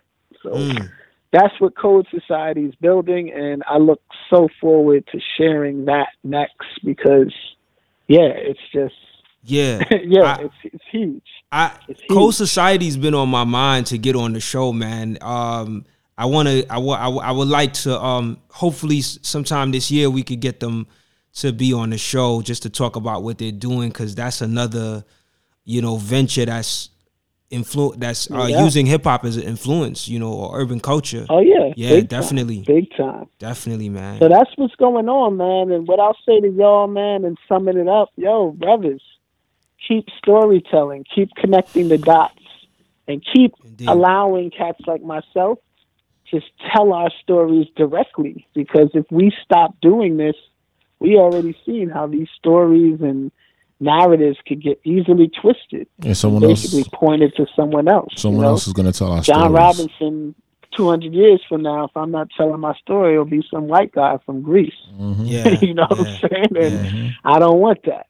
And we don't want that. So we got to keep telling our stories and keep innovating this space, man. But y'all are storytellers, man, and we appreciate every inkling of it. Definitely. We appreciate you, man, and just, continue to, if you could, just do us a favor and spread the word about us. We're basically trying to grow this platform so that it can grow in the same traditions of the platforms like, Squeeze Radio and Stretch and Bob and, Mayhem and Sunset and all these people that we grew up listening to and having those platforms. And when MCs used to pay dues coming in through those areas, man, you got a chance to witness their growth. You know what I'm saying? So, agreed.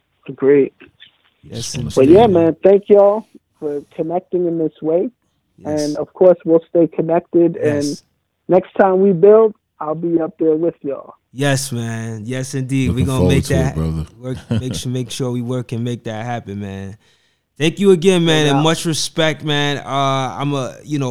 We're gonna kind of go out with some music from you.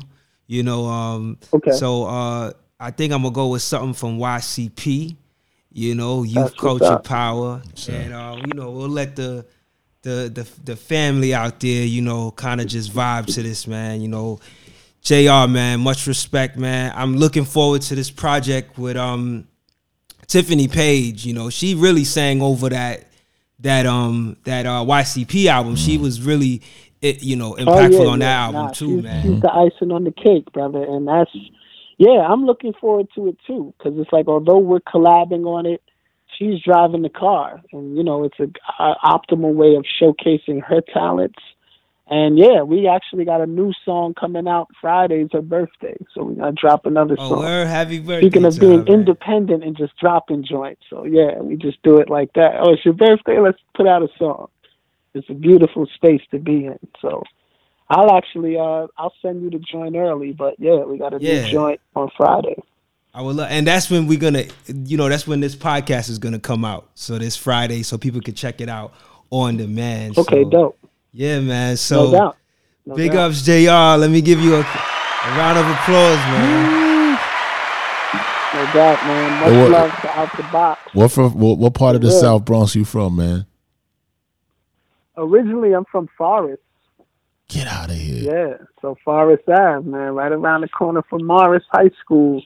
My great-grandmother lived there, 1117 Forest Avenue. You remember, the 965 building? Say that again? The 965 building in Tinton Avenue. Oh, yeah, definite. Definite, man. So, went from there, went to Far Rockaway for a while, then went to the Northeast Bronx, then went to Jersey, then Atlanta, then L.A. Now I'm actually in Brooklyn, so... Yeah, I'm on the website. In a full circle movement. Yeah, I just I signed up for the mailing list as well too, man. You know what I mean? Oh, you just did? Okay, dope. Yeah, I just went to the website, was looking through the bios and stuff, so it's dope, man. So what joint you want to go with, man, from Youth Culture Power, man, before we get up out of here? From Youth Culture Power, I would say, hit them with YCP. YCP. Yeah, hit them with YCP. All right, let's do They that. don't That's the even gotta first track. speak.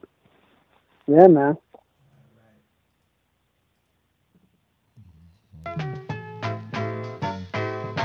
All right, YCP, we gonna get up out of here. Thank you, JR. Much respect, much success.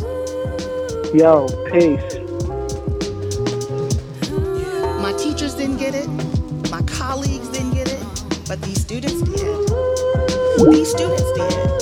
But we couldn't really explain what we were doing. We just had to do it. Because hip hop had already been like that thread that had alleviated the differences or made the differences between us really irrelevant. We don't even gotta speak. YCP. And we do the same things. Yo, YCP. We stay connected worldwide. Yo, YCP. This is how we live life. YCP. Already changed the whole game. YCP. We all know the same slang. YCP. Y'all better all get to know about YCP. It's Rose and Robinson, we building on YCP. Word, youth culture power, rain down like showers. Be aware, know the time in these final hours. It's for the non-believers who say they can't see it. Open your hearts and minds to the best kept secret. Knowledge the fashion, passion and spirit. Boundless creative vibes, there's no limit. Just trendsetters with brilliant styles they invented. If you're building with the youth, then this is highly recommended. Intended to spread the word about this tremendous phenomenon that's known to keep young people connected. It's reflected when you think of yourself. So in sync, faster than you blink, we moving in stealth throughout the world. My vocals stay global, communications moving and pacing, we always mobile. Tech giants so defiant to the norm. Futuristic mystics refuse to conform, flow on. To the sound of the rebel drum, holding the weight of the world, it's heavy like a ton. We don't even gotta speak. YCP. And we do the same things. YCP. We stay connected worldwide. Yo, YCP. This is how we live life. YCP. Already changed the whole game. YCP. We all know the same slang. YCP. Y'all better all get to know about YCP. It's Rose and Robinson, we building on YCP.